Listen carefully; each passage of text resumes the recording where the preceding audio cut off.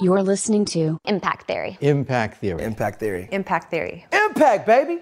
Hey everybody, welcome to another episode of Impact Theory. I am here with Olympic silver medalist Dotsie Bausch. Dotsie, thank you so much for joining me today. Thank you. I'm stoked to be here. Very excited to have you. I've met a few Olympians in my life, and I'm always blown away by the extraordinary amount of effort that it takes to get there. And I know, at least as of when you competed, you were the oldest person in your event to ever compete in the Olympics, which is pretty extraordinary. 39, if I'm not mistaken, which is, I mean, that's really, really unbelievable. How old were you when most Olympians start when they're young kids, but how old were you when you first picked up a bike and started to get into it? Yes, I was old. I hobbled up on that podium, but I made it, both because I was old and because my legs hurt really bad from what we had just accomplished out on the track. But I was 26 when I first picked up a bike. I mean, I had like a banana seat bike that I rode around my neighborhood when I was like 10, but really, picking up an actual bike and riding any distance further than 5 miles, I was 26. Wow. When you think about, so first of all, and we'll get into your early story, but so you start in a pretty gnarly place and the bike sort of becomes somewhat of your therapy. How do you begin to take something so seriously? Was that a long, slow process, or was that something that is just a part of your personality? If you're going to do something, you're going to do it all the way? So picking up the bike in the first place was really a suggestion from my therapist. I was healing from anorexia. I was very ill. And throughout that couple-year journey of healing with her, towards the very end, she really wanted me to be able to move my body in a healthy way again. And I was living out in Los Angeles at the time, still am. And, it's sunny 365 days.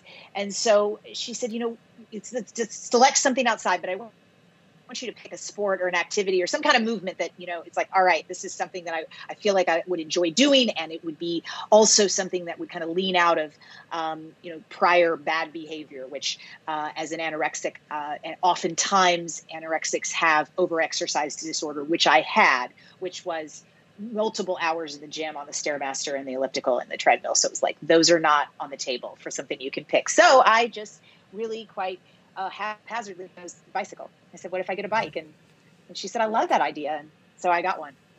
It's interesting. So one thing, I used to be about 60 pounds heavier, and I went through a process of getting lean. I will say it's probably the most difficult thing that I've ever done.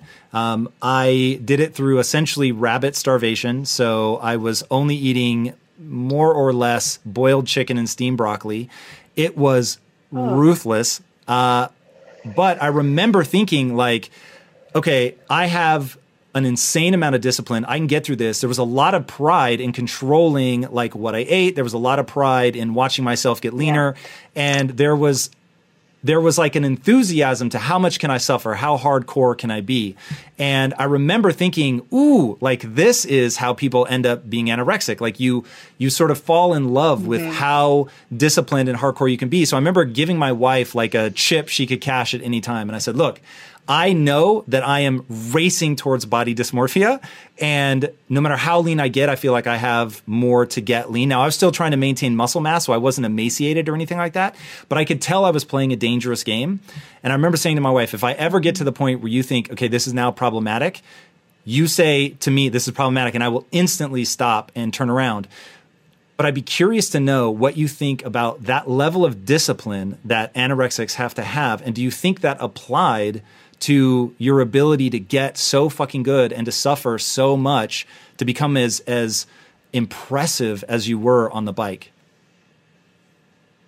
Oh, I'm absolutely positive that the suffering aspect played a role, because I remember always thinking when I was cycling and any kind of aerobic endurance sport involves an excruciating amount of suffering. So many people don't really recognize like the deep, dark places you have to go to push past barriers to get better, to improve. And so when I was in the depths of suffering, whether I was in a race or whether I was in training or whether I was in the lab being tested on, whatever it might be, I always remember thinking, it'll never, ever be as bad as it was. ever. It'll never hurt that bad as when I was suffering with anorexia. And two, and almost more importantly, this is going to end. And it's going to end in the next 30 seconds to 3 hours. Whereas with my illness, I thought there was ever going to be a out. So I didn't have that hope when I was struggling from anorexia. But with cycling, it was like, this has an end. And then all the beauty shows up of either I won the race or, whatever, I helped a teammate, or, it's going to be something good at the end. Or if it's just a big, huge pasta dinner, something is going to be good at the end of that finish line. So it probably was one of the key reasons or vehicles that fueled me for being able to suffer like that on the bike. That's super interesting to me. And I want to get into the sort of deep, dark place that one has to go to do something extraordinary, which I will say is almost certainly a universal aspect, whether it's, getting great like you did at a physical pursuit, or whether it's something like business or whatever the case, like you're really going to have to dig deep. But the fascinating thing about anorexia is you can't give up food, right? So with drugs, you can just sort of give up drugs and you're done, and that's that. But you can't do the same when it comes to food. Did you intentionally change your relationship to that discipline and that drive and point it at something? Or was it as you began racing, you began to realize that there was a sort of similar energy and you thought, okay, I'm going to co-opt that? Like, how did that relationship? Mm-hmm. And I guess what I'm really driving at is, to me, it's what I call the sickness. To achieve something great, you need a sickness. You need something that pushes you so hard that people begin to worry that you're obsessed. And that can go in a negative direction, or it can go in a positive direction. It seems like you've experienced both. And I'm just really curious about how you manage that relationship. Mm-hmm. Yeah, I had so many people in the midst of my career towards the end, as it was, leaning into Olympics. And, if that was just replacing, right, this other disorder, this other disease, the obsession with training, which you are obsessed if you are an Olympian for sure. You're not, it is your whole day, every day, day in and day out, year after year. And I think the answer is probably so, but that was okay. That the part of my personality that was so addictive in nature and so self-loathing that drew me into the anorexia was that exact same part of me is the Olympian. So it was just, to me, it was just like the other side of the coin that showed up, and it was something that turned into something beautiful. And now looking back on it, you can't believe that was the same side, right? You flip it and there's the other. I think so many people can learn from their pain, right? And their suffering. It's so many people don't, right? They lose their life to whatever the addiction is. But once you kind of can just kind of crawl to the other side and just sort of peek in, there's so much goodness on the other side, and it's the same you, but it is just doing something completely and entirely different with it. But you still get to be addicted crackhead. And I don't say that lightly. I wasn't also an addicted crackhead. So along with the anorexia. But it's like a joyful, smiling, like healthy, good for the world and good for yourself addicted crackhead on the other side, for sure. Yeah, that to me, and I know you say that somewhat tongue in cheek, but I think there's like a key to the universe in that, so there's this Stanford biologist named Robert Sapolsky, and he talks a lot about understanding how disorder falls on a spectrum, and that something, when taken to its extreme, you can actually recognize that you may have some of those elements, just they're sort of on a lighter end of the spectrum. But once you realize that it is sort of this fluid spectrum, then it becomes a question of, what am I aiming this thing at? So somebody who spills over into pathology, if you back up a couple steps, it may have actually been incredibly useful, which is why it continues on, right? So when I was... And I am making no claims. I was not anorexic. I did not suffer in a way. People that suffer from that, it is so brutal. And I'm not trying to in any way, shape, or form insinuate that I was in that. But when I was dieting, I tapped into something that I thought, whoa, this is the first time where I grabbed a hold of something powerful. And I thought, this could help me or this could hurt me. And understanding that now I get to choose what I pointed at. I get to choose whether, I'm pursuing becoming an Olympian or I'm trying to disappear. And I think it would benefit everybody to hear you talk about sort of why you were headed down that path. But, and I also want to tease apart two things you said. So there was the self-loathing, and there's that like hyper discipline of the anorexic. And you said that both of those are the same as the Olympian. And so framing this for somebody who's going through this now, and they can only see the bad, they can only see the negative, and they don't see how quickly that coin can be flipped to now, hey, aim this at something incredibly powerful. Because you're touching on two things. Some of the most extraordinarily divisive things I've ever said are, you need to be obsessed, and this is a competition. That gets me in trouble every time I say it. And that self-hatred can be useful, but it can also be wildly destructive. And so I'd love to hear you sort of tease those two things apart, or say, no, like for me, they've just been inextricably together, and then how that was a part of your journey. Well, first of all, I don't know how quickly the coin can be flipped. For me, it was not a quick flipping at all. What was that timeline? I was sick for about 5 years, and it was 2 years before I would say I was, considered myself well.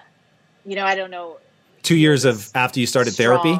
Yeah. Well, I mean, I went into different treatment centers, did all sorts of therapy with different therapists that I hated and lied to the whole time. And so, putting that behind, and really the therapist that saved my life, that I connected with almost on day one and stayed with for 2 years. Yes, our journey was 2 years. My healing journey was, from the beginning of treatment was, like 3.5 or something. But the first year and a half, I was like, I'm not signing up for this. So, it's just other people were in my life saying, you need to get help. So, you kind of go through the motions to keep them at bay, keep them satisfied. But it was a good 2 years of pretty really in-depth work, in the beginning, 3-4 days a week, towards the end, once a week, but it wasn't, so it was a lot of unraveling of stuff, and being able to locate and understand my inner pain and where it was coming from. And she was a meditation therapist, so we did a lot of physical meditation of when I was really on the brink of, by that point it had turned into bulimia. So when I was really on the brink of a binge or a purge, stopping and placing my awareness on the pain inside my body, giving it a shape, giving it a texture,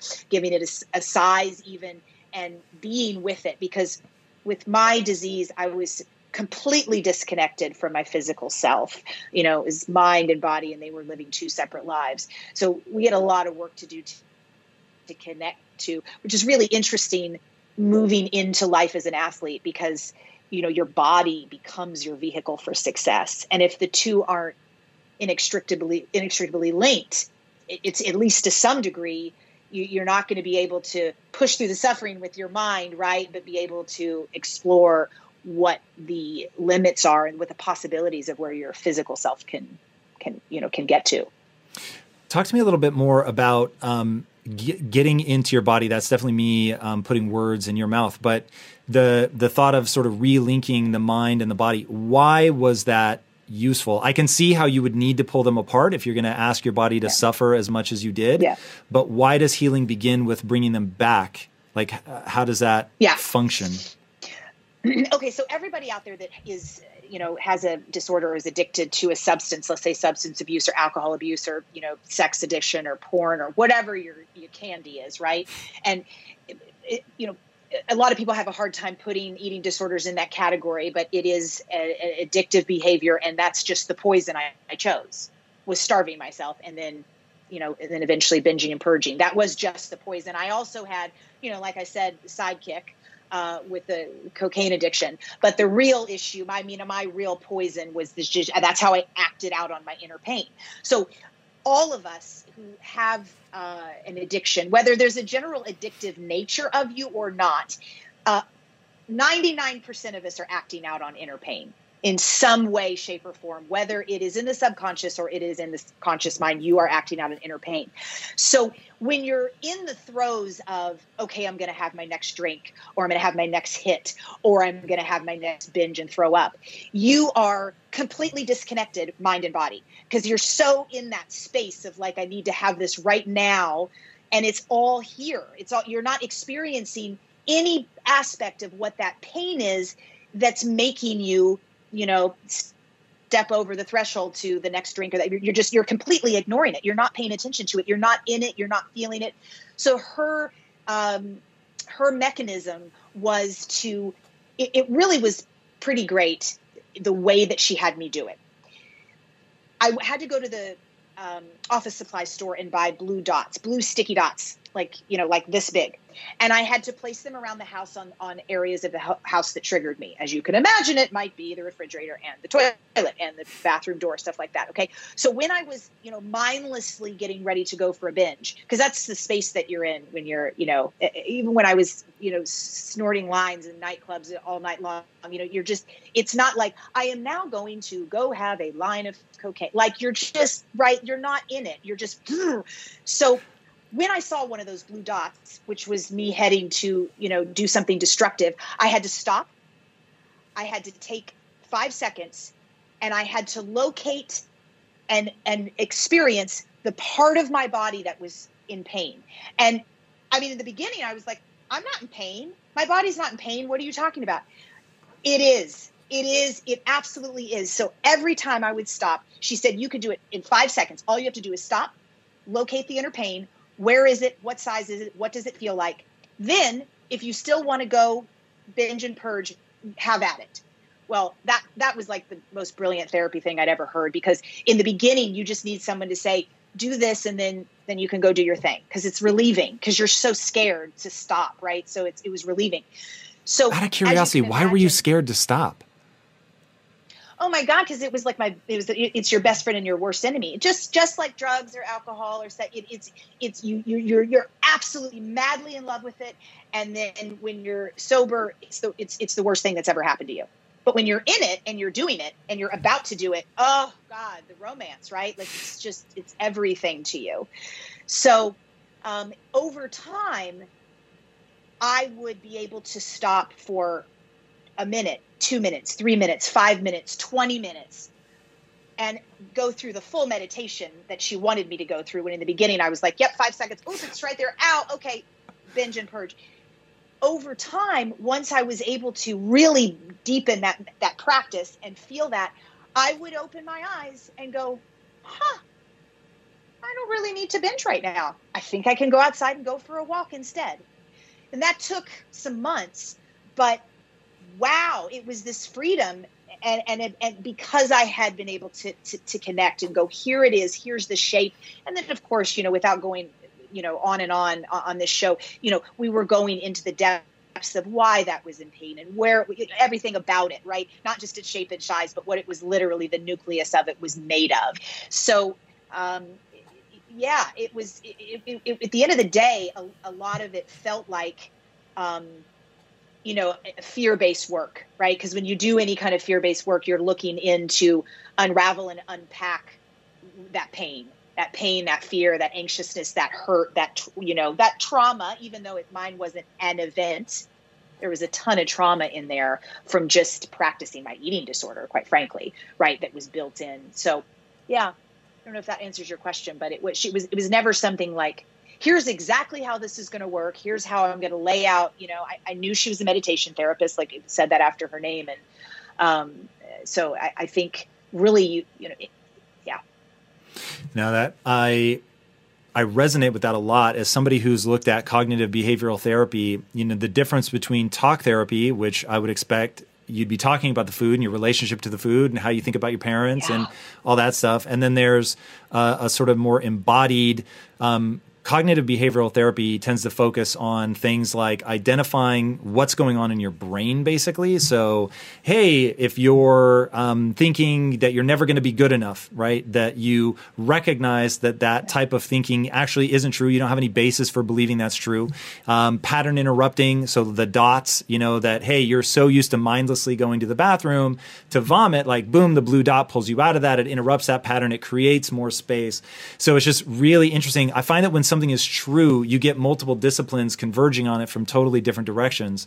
And so it sounds like whether she intentionally is coming at it from a CBT perspective or she just recognized a truth to the things that one needs to do to actually break these patterns.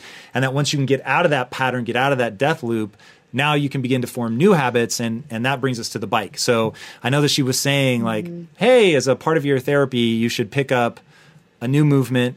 You grab that bike and let's pick that journey back up. So at this point, are you realizing that, okay, I get this obsessive focus can actually be usable over here? Or at what point does that become clear? Is that a couple years in? Is that a couple months in? Like, when do you begin to see that as potentially positive?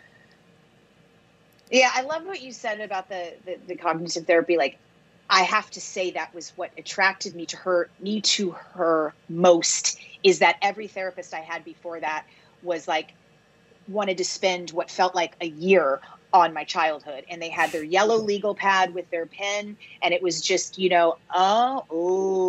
it's like, I am sick now. We can go back to my family if you want to, but I need step 1 through 3 in an hour in our first session so that when you leave, I can get to work. Because I had the real turning point was the suicide attempt, which it is for many people. And so I was there. Like, this isn't like, we could talk about my mom next year, literally. And she was like, you got it. And we literally started talking about my mom like a year later, to when I was actually probably even more open and able to talk about, any family stuff. But that was a big difference. And I just had to say that because I feel like so many people need to, find someone that's willing to go backwards and dive in, and because you're so desperate. If you're finally landing in the chair of someone helping you, right, it's taken a lot of bravery just to get there. And so find someone that's willing to go backwards with you, right? Start with what you wouldn't think. Start with now, go back to childhood. But from the moment I started, cycling, when she said pick up a bike, and, I started riding just up and down PCH because it's gorgeous and you could ride up to Malibu and back when there wasn't too much traffic. And it was just, I just fell in love, like really insanely, really quickly, and I think a lot of it was just the freedom and just feeling like I could just be, which I couldn't before because I wasn't connected. So you got to tell me about the word releasing, releasing your eating disorder. What do you mean by that?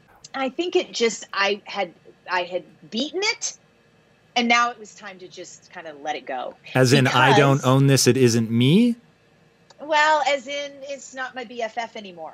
Like, this isn't going to be what I lean into when things get tough. This isn't going to be what I lean into when things hurt, or when I have a broken heart, or whatever, all the crap that's coming next in my life, because we're all going to have it. This is no longer going to be my go-to. And I was well, and I wasn't leaning into it, but it was still very fresh, and I hadn't had enough challenges to prove to me that wouldn't be my go-to, right? When stress and strain and hardship and work, just life anxiety came on.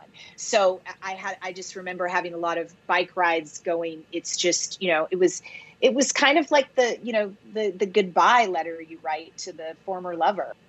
So I decided, if I'm going to ride this many hours and miles, I want to do something good with it. So I signed up to do the California AIDS ride, which went from San Francisco to Los Angeles. And it's like, they don't go a direct route. So it was like 700 miles in 7 days.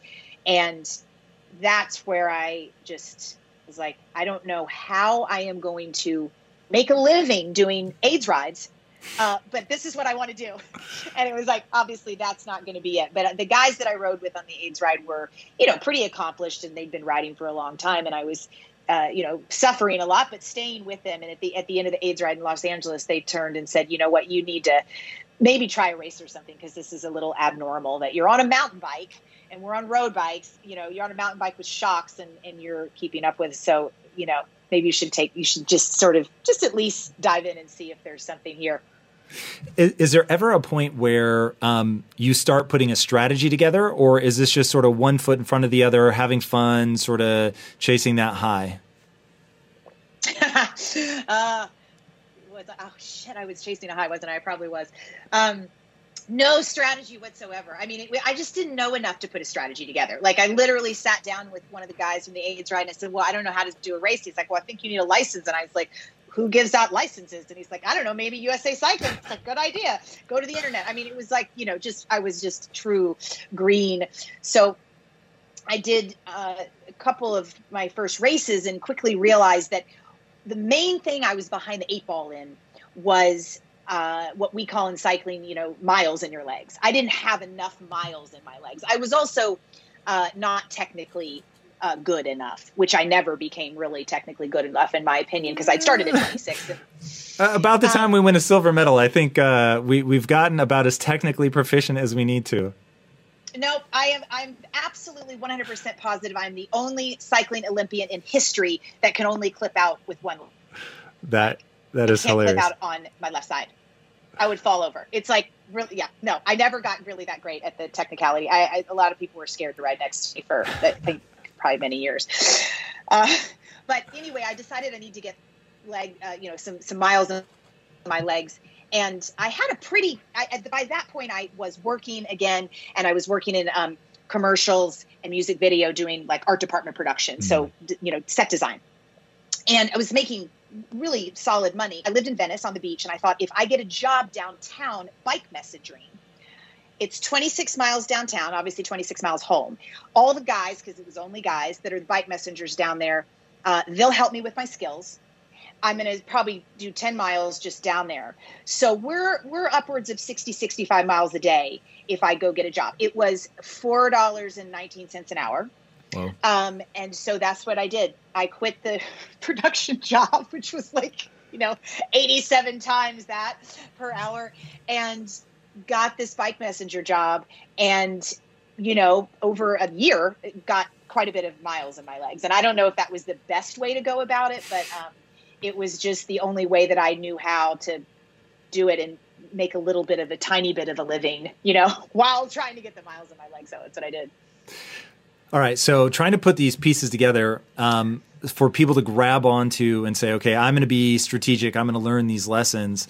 I'm really curious to know, to take that job. Obviously, that is clearly the beginning of a strategy, even if nothing came before that, to leave this high paying job and to say, okay, bike messenger, hours on my legs. I got to do this. I'm going to go down there. I'm going to take this huge financial hit, but I'm going to pursue something that I love.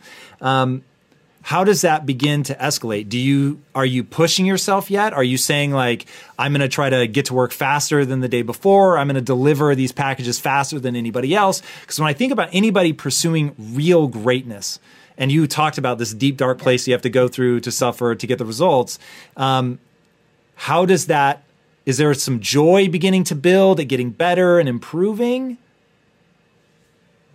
Well, I was basically just getting beaten to crap every day. I mean, why keep doing it? Strategy. Well, exactly. I mean, there's that side, there's that suffering side that just, kept showing up, that like, I could suffer more than the next person. So, and that was a pleasurable part of your self narrative where you're like, I value in myself my ability to suffer more than the next person. I just knew that I love cycling, and it was going to take suffering. I had learned that much, and so I was going to have to get good at suffering. Out of curiosity, why do you love something that forces you to endure so much suffering? Well, there's obviously many, many more aspects of it than the suffering part. That's just an aspect of it. I was madly in love with learning something completely new. I'd never been good at any of it. It was kind of cool finding out that there might be just this like little bit of a hidden talent in something that I had absolutely no idea existed. Like I said, I loved the freedom of just riding a bike. I mean, that just felt so good. And then I started doing group rides, which is just, a bunch of dudes, because again, it was mostly dudes, just kind of getting together on a weekend morning, and it's basically a race. And I started doing those, and I was getting, dropped from the first, let's say, 10 miles. And then the next week I would go and I'd get dropped at mile 11. And these are like 80-mile rides. So bad one time that we were in Simi Valley, I didn't know where I was, and I had to take a cab back to where my car was because I was so lost and dropped, and there was no cell phones and, so. But I think that it's like the curiosity of that kept me in there. Like, could I next time maybe stay in 15 miles? And by that point I had gotten a coach who was very encouraging. And, there's definitely people along the route that kept me believing. If it was just up to me, I don't know if I would have believed all the way to the Olympics, necessarily, but it was like there was just enough every time. But it was never like I never sat back. I'm going to write the 10-year, 15-year strategy plan to make it to the Olympic Games. Like there was definitely none of that. It was just, I always feel like it was just, okay, here's the road, and choose the harder turn. This is a little bit easier if you keep going this way. Choose kind of the challenging one, the little bit harder one. Tell me more about that. Why do that? Because I think it made me better. Going on these group rides were I had no business on them at all in the beginning.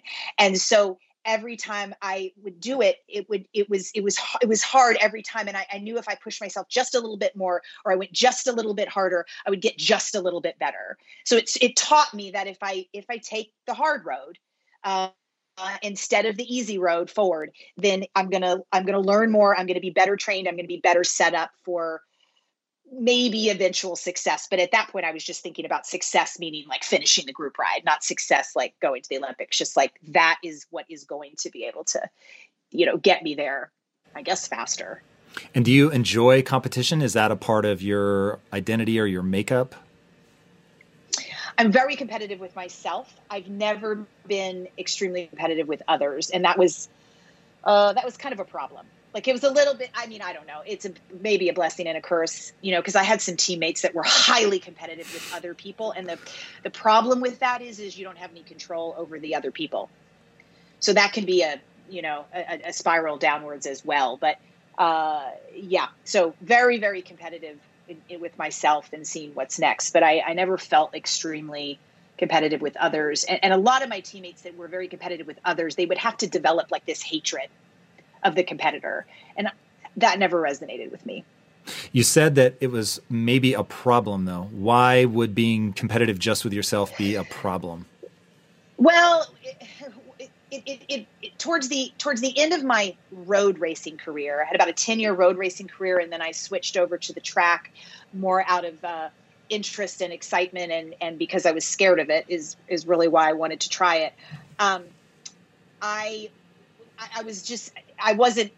I had gone so far beyond what I ever thought that I could do that I became kind of complacent and satisfied because I wasn't competitive with anyone else. So it was that was the end of the road for me with road, which I guess would have been fine because I was,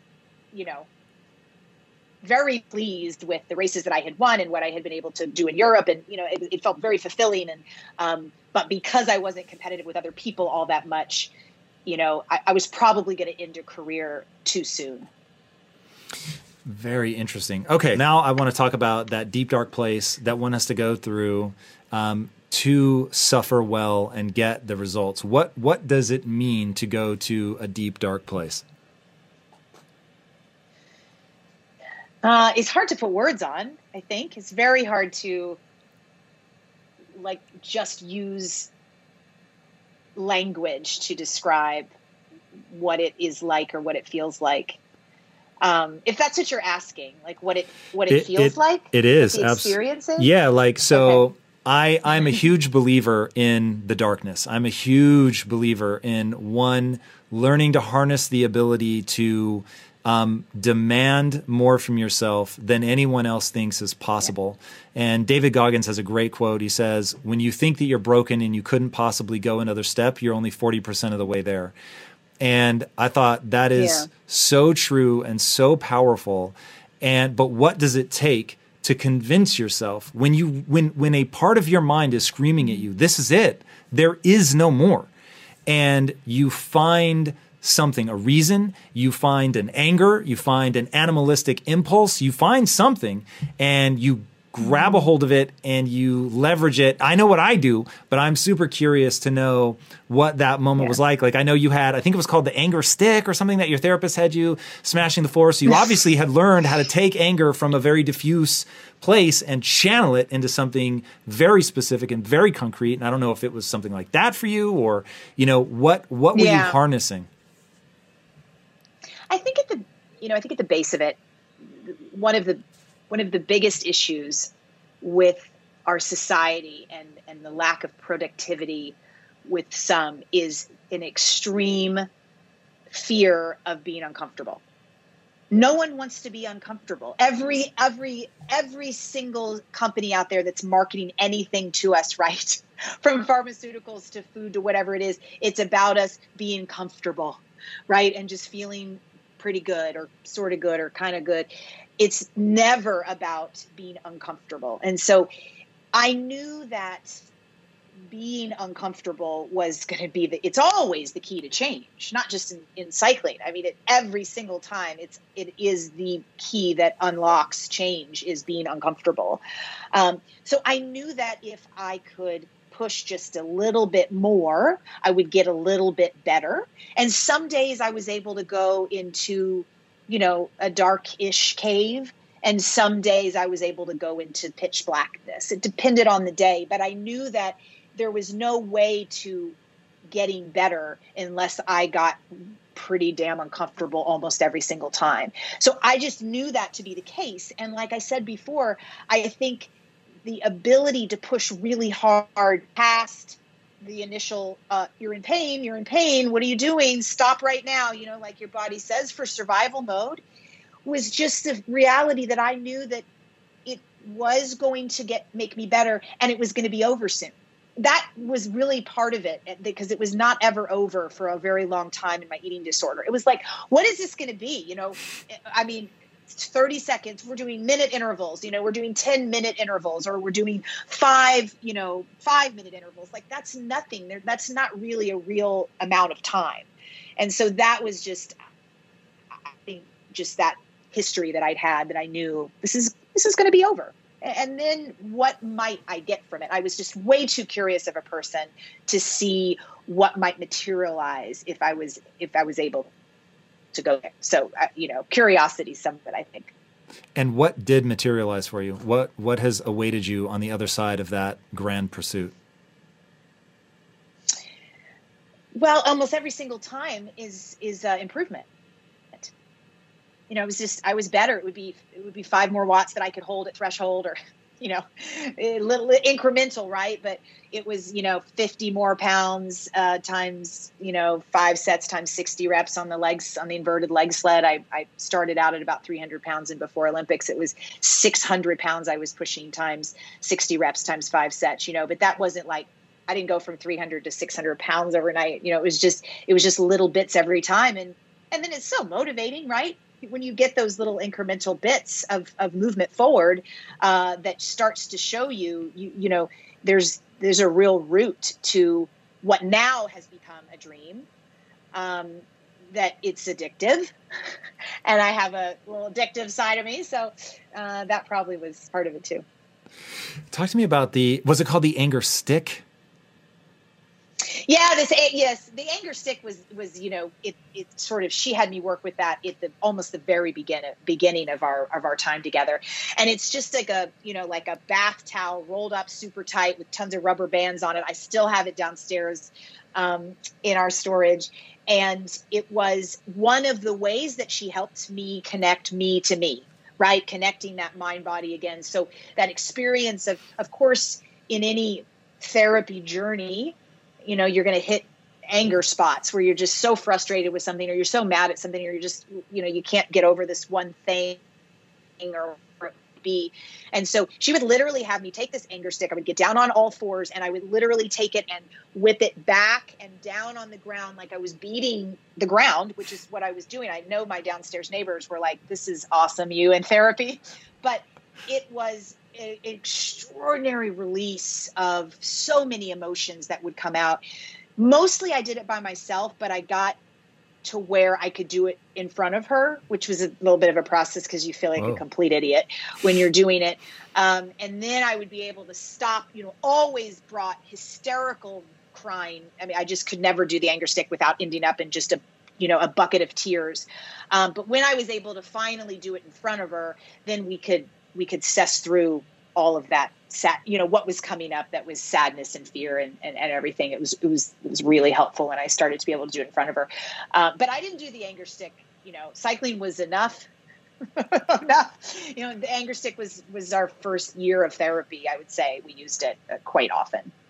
I ask because I once heard you say that, going through therapy, the anger stick was a big thing for me because I needed somewhere to aim my anger, or needed something to aim my anger at. And I thought, ooh, that's really interesting. And one of the reasons I'm so drawn to Olympic athletes or any athlete that competes at that high level is you're learning to leverage something. So you've learned to leverage your addictive personality, your ability to be obsessive, your ability and willingness to suffer, the way that you value yourself for doing hard things that, like you said, instead of taking the easy path, you're always just doing that harder thing. And what I find so beautiful about your story is your life was bifurcated for a brief moment, and I'm sure it felt forever at the time, but 5 or 6 years in the grand scheme of how much you've now ended up accomplishing, it was this blip of all these powerful elements have coalesced, but they're aimed at something that doesn't make sense, and it's destructive and corrosive, and you're telling yourself a self-narrative that is self-defeating, and there's no joy. And obviously, I think you attempted suicide multiple times, if I'm not mistaken. And so to go from all of that to finding a way to aim it, all the same things. It's still you, right? You are the same person that was going through the hard times, is going through the amazing stuff, but you've learned to aim it at something incredible. So much you talk about how you're beyond it. And I don't know if you've ever used the word cured, but that you're not struggling with it on a day-to-day basis. And that to me is so incredible that you were able to find this outlet, whether it was the anger stick or racing, or now I know you're going super hard on activism. You're finding things to aim these very intense traits that you have, but now at things that are giving you these extraordinary outcomes. And, when I think about why I do the show and like what all of this stuff is, it's about helping people do that, to find a way to take something and find a new outlet for it. Like I tell people, don't try to get rid of the negative voice in your head. Try to leverage it, use it for something. And your story is one of such extraordinary shift of output. And your willingness to suffer goes from trying to make yourself disappear to being able to do the inverse sled with 600 pounds for how many reps? 60. I mean, that's crazy. Yeah, so the amount of like lactic suffering that one would go through doing that is insane.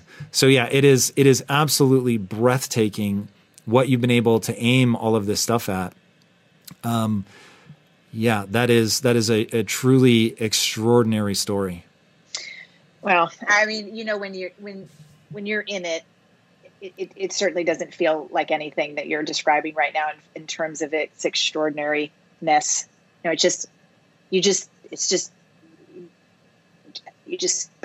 story. It's just, those were just the decisions that I made or lack of decisions that I made and just kind of just happened. When I look back on it, it really just feels like there was just a whole lot of times when I could have given up and I didn't. When I really look back and really sit there with the pivotal moments, it wasn't anything heroic. It was just like, I just decided not to give up. It's just the opposite of I just chose the opposite of giving up. That was it. It really, but just a lot of times put together, not just once, but I don't know, probably 300 or 400 times I had to make that choice. I'm going to keep going. I really want to see what's around the next corner. And that's it. So I think so many people, just instilling themselves with some of it just comes natural, but I think we need to be more curious. And as I mentioned that before, that was a big driver, was my curiosity of what was around the corner. Like if I just suffered a little bit more, or I just did something a little bit different than the next person, or I just worked a little bit harder. So, envelop yourself in curiosity of what might be if you sort of take that path that maybe not everybody else would take. I love that. That is the perfect place to end. Where can people find you? Thanks for having me. Where can they find me? I'm terrible at social media, but I try. Because like you said, I'm an activist now, animal rights activist. So on Instagram, I am at Vegan Olympian. And I run a nonprofit now in that same space. And the nonprofit is Switch for Good. So switch the number 4good.org. And then we are Switch for Good on all the social media channels too. So amazing. Well, guys, check her out. It's extraordinary. Her journey, as you just heard, is absolutely mind-blowing. And speaking of mind-blowing, if you haven't already, be sure to subscribe here. And until next time, my friends, be legendary. Take care. Hey everybody, thank you so much for listening. And if this content is delivering value to you, please go to iTunes, go to Stitcher, rate and review us. That helps us build this community. And that is what we are all about right now. Building this community as big as we can to help as many people as we can, deliver as much value as possible. And you guys rating and reviewing really helps with that. All right, guys, thank you again so much. And until next time, my friends, be legendary. Take care.